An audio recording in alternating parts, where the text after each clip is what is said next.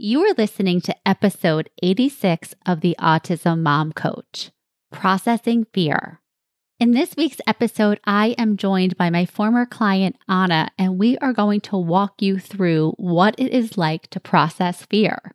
Keep listening. Welcome to the Autism Mom Coach podcast. I am your host, Lisa Candera. I am a lawyer, a life coach, and most importantly, I am the full-time single mother of a teenager with autism and other comorbid diagnoses. I know what it is like to wonder if you are doing enough or the right things for your child and to live in fear of their future. I also know that constantly fueling yourself with fear and anxiety is not sustainable for you or of any benefit to your child. That is why in this podcast, I will share practical strategies and tools you can use to shift from a chronic state of fight-flight to some calm and ease. You are your child's greatest resource. Let's take care of you. Hello, everyone, and welcome to the podcast. I hope you are doing well. We are continuing on in our discussion of fear, and this week we are going to talk about how to process fear. Now, of course, I can and I will give you a list of things that you can do to process fear, and I'm even going to share with you a tool that I use all of the time. But sharing a tool, telling you what I do, it's really not the same as experiencing it. And so that's what I want to do by bringing Anna on. So she can come with a real life issue for her.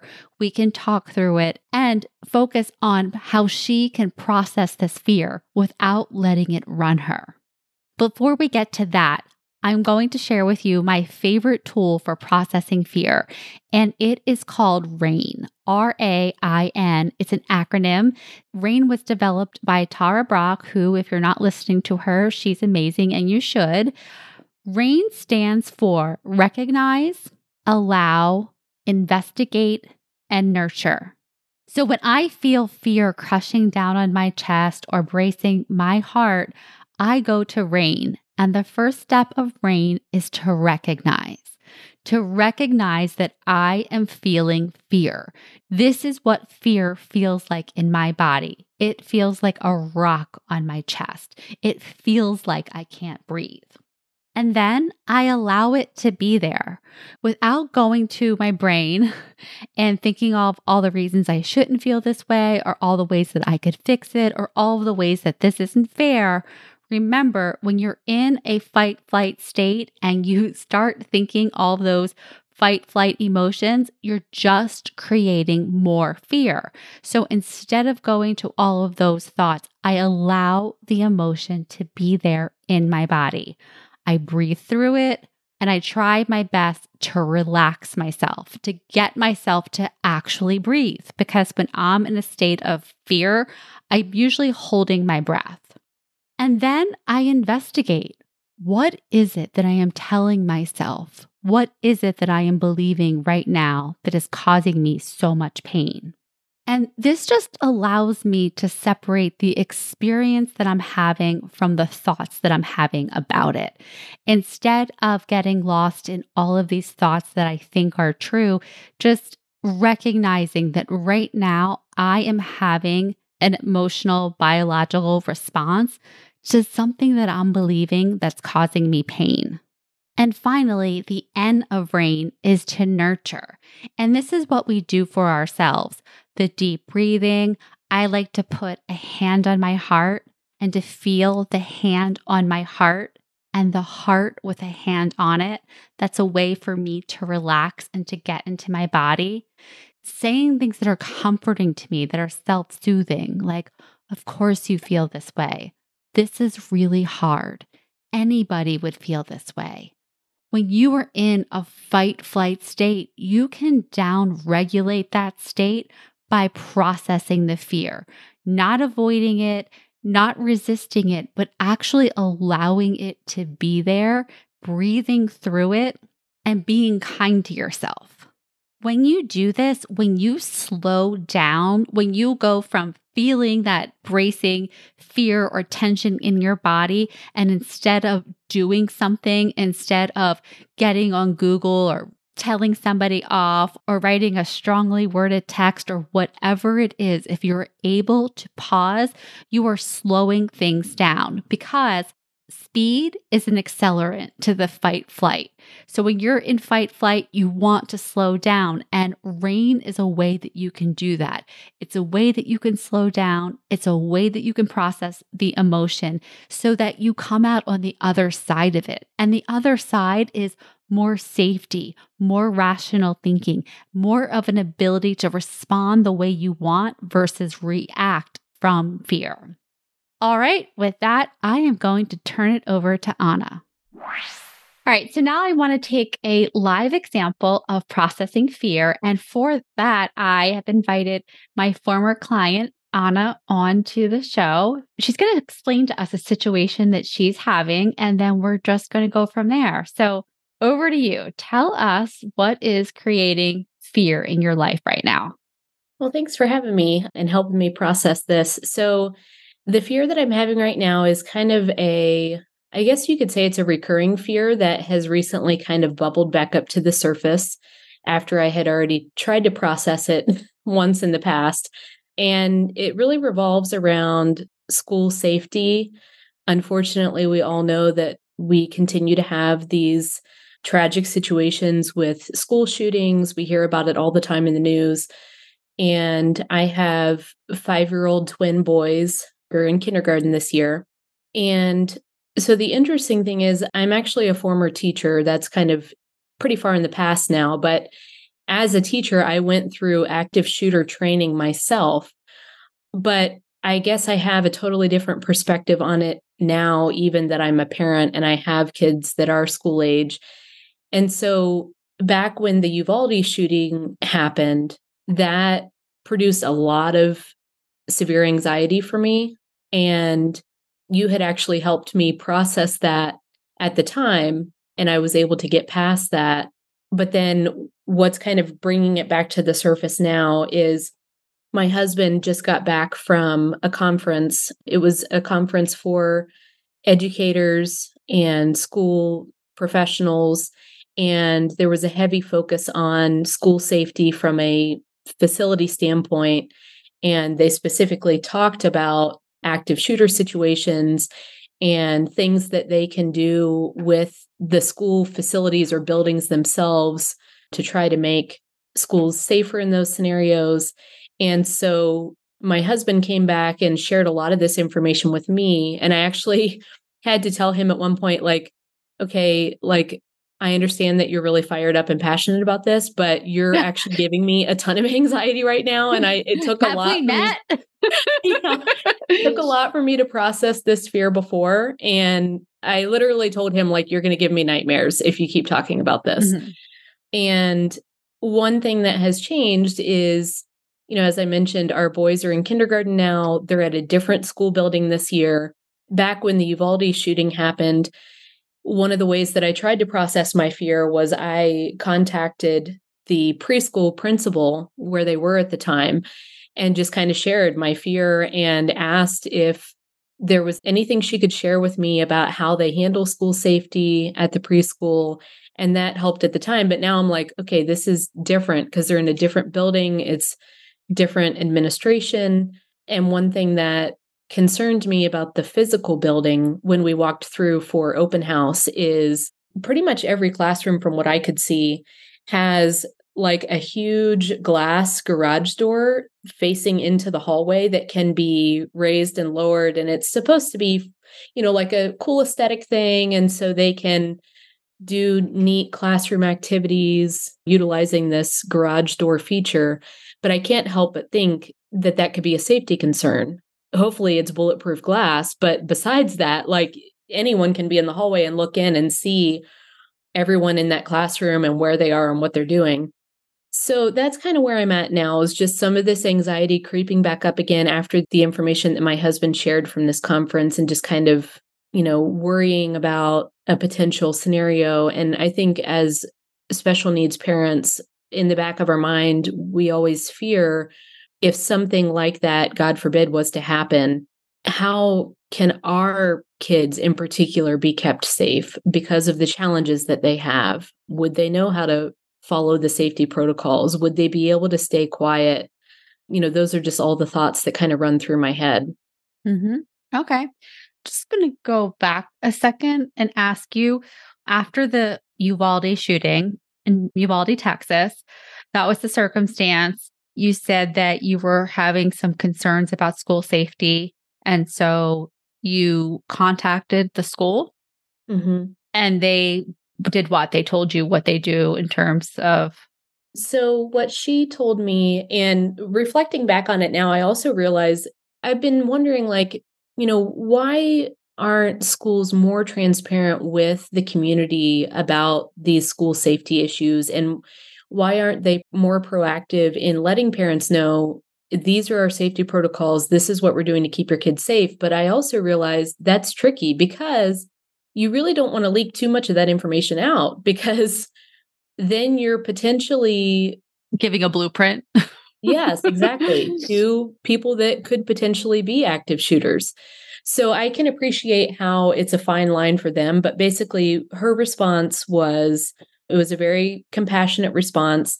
And she reassured me that I think it was on an annual basis, the school district has to collaborate with law enforcement and other entities, and the school has to update their overall safety plan, and that has to be approved by like the law enforcement and those other entities that have expertise in those areas. And then she also told me specifically regarding the concern about special needs students. She said that the school staff did what they called tabletop drills. So like my child's classroom team would sit down at a table together and they would talk about my child in particular. And if we had an active shooter scenario, what would we do to keep this particular student safe in that situation? And so that definitely helped put me at ease somewhat. But then I just kind of wonder, that was the preschool's response. And how does that translate throughout? It's a very large school district with a lot of buildings and thousands of students. So how does that kind of carry over throughout the school district as they move from building to building? And it's like, on one hand, I don't want to be that mom that like every year when they go to a new building or they have a new classroom team that I'm asking like, well, what are you going to do to keep my kids safe? Like, but at the same time, it's a valid concern. Okay. So first, it's like, let's just assume you contact all of those people right now. All the schools your kids are going to go to from now, to whenever. And they all are very compassionate. They're very reassuring. And they give you this, top-down protocol and all the same things that you got, a couple of years ago. Then what? That's a good question. You still have the fear, don't you? Yeah. Yeah. All right. So let's talk about the fear and what's really causing the fear, because it's not whether or not they have protocol. Mm-hmm. And I know that they have to. Right. I mean, it's not the protocol. It's not the training. When you just distill it down, what are you afraid of? That this could possibly happen and my kids might not be safe. Yeah. And something tragic could happen. Yeah. My kids could be harmed, of course. Yeah, exactly. And you always, you want to believe like, oh, that wouldn't happen to my kids. That wouldn't happen in our community. That wouldn't happen in our school district. But I'm sure that's exactly what parents in all of those other school districts thought too. Absolutely. Absolutely. So I want to sit with you a little bit with the fear, because a person, when they get into that fight flight, you go into action mode. You want a spreadsheet, like that gives you like this, brief sense of I've done something and I've gotten answers and now I can let myself feel better. So I want to try a new way. So I want you to, if you're comfortable with it right now, is to take a couple of deep breaths, just as you're sitting in your chair, feeling your feet on the ground, your tush in your seat, right? Just feeling into your body. And now I want you thinking about your husband coming in and showing you that information or seeing the latest school statistics or whatever it is, where does that hit you in your body?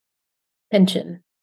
Okay. Like before you prompted me to rearrange in my seat and start the deep breaths, I was like hunched forward and my shoulders were up on my ears. That's kind of my default anxiety mode. Yeah. So where you hold your tension in your body is what? Shoulders up against your ears. Mm-hmm. What else? Where else do you feel it in your body? My overall posture is just not relaxed. It's like very tense. Mm-hmm. Yeah, which makes sense. If you remember, you and I talked about this a bunch when we mapped your nervous system, is that when you're in that fight flight state of your nervous system, your adrenaline is pumping and your body wants to go. It wants to do something, right? So you tensing forward is like, that's part of that biological response. Tell me where else you feel it in your body, if anywhere else. Is it in your chest? Is it in your stomach? It is in your throat? Most of the time, it's just kind of that overall tension and mostly like up by my shoulders. Okay. I've had it manifest in other ways before, like that weird throat, like clogged throat issue that I had a couple years ago. Yeah. Remember that? And then here lately, I've been like Googling everything and I'm hoping it's just like seasonal vertigo or something, but I've been having like vertigo issues.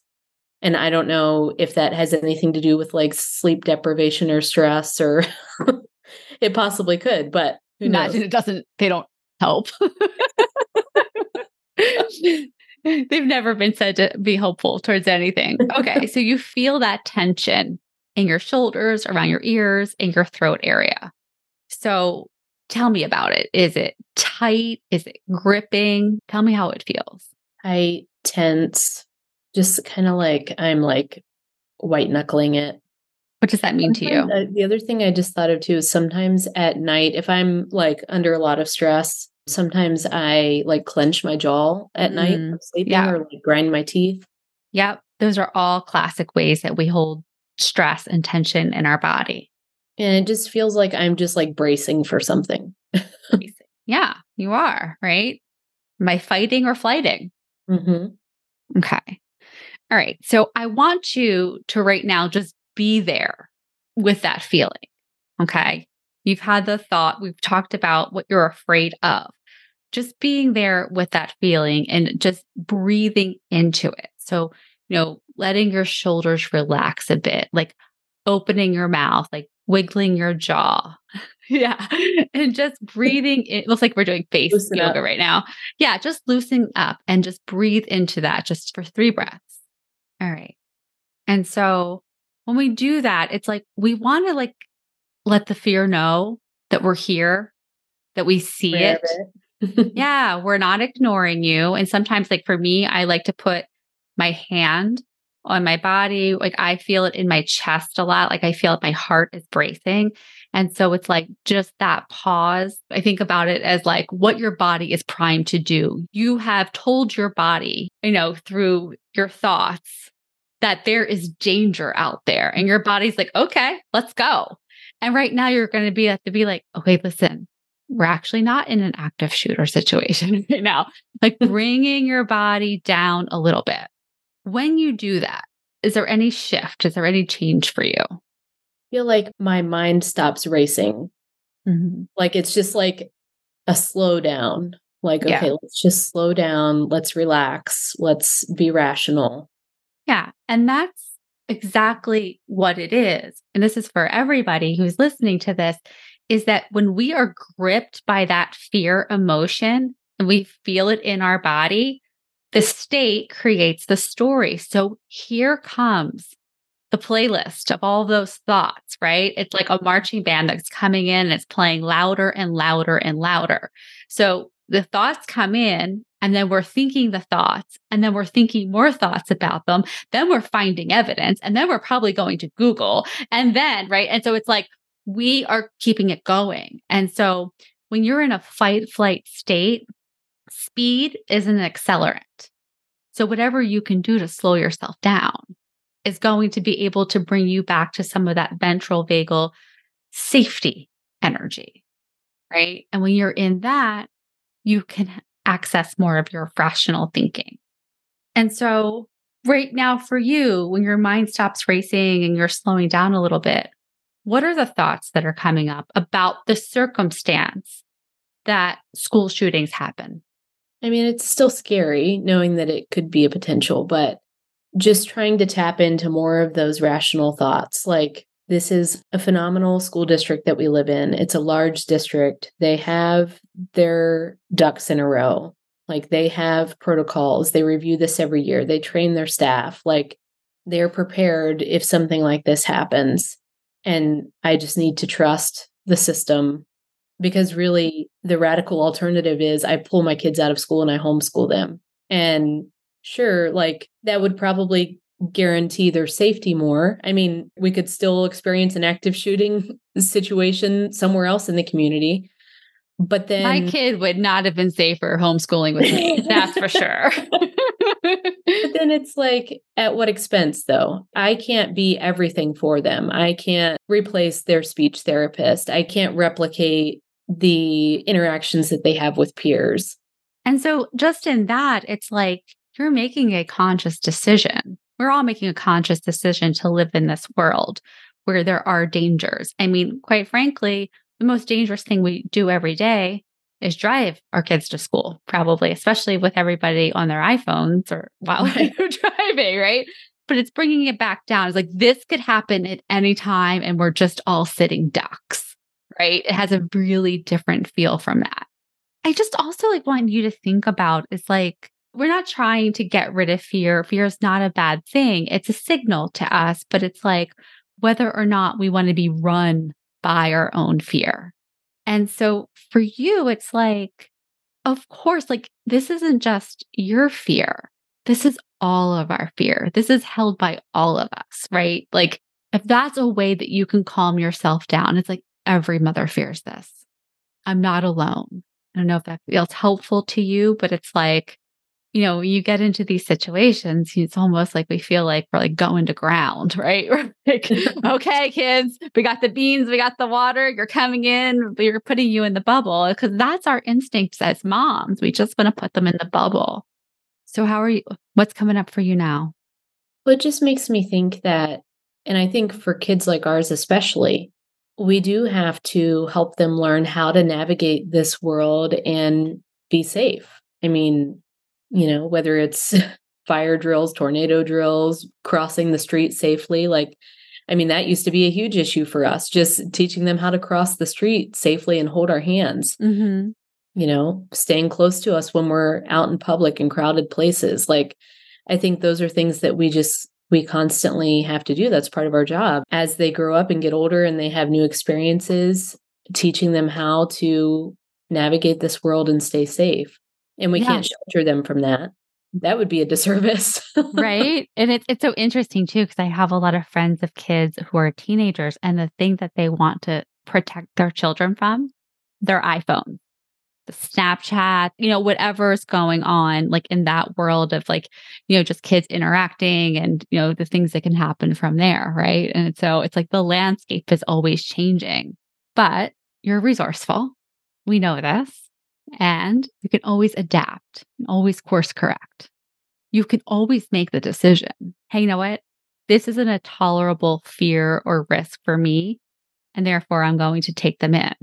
But the fact that you're not, and you like your reasons for that, it's like that's the difference between having fear, feeling it, processing it, letting it be there versus letting it run you and run your life.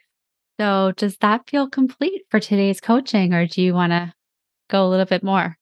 I think that's really helpful. And I think it's given me a lot of things to reflect on and think about, and to just remind myself. I think it all starts with like when that anxiety starts creeping in, no matter what the fear is, and I can feel those physical manifestations that I'm starting to tense up, then just remembering to let that be a signal to me to like push pause, relax for a second, slow my mind down, and try to tap into those rational thoughts and start processing it instead of just spiraling.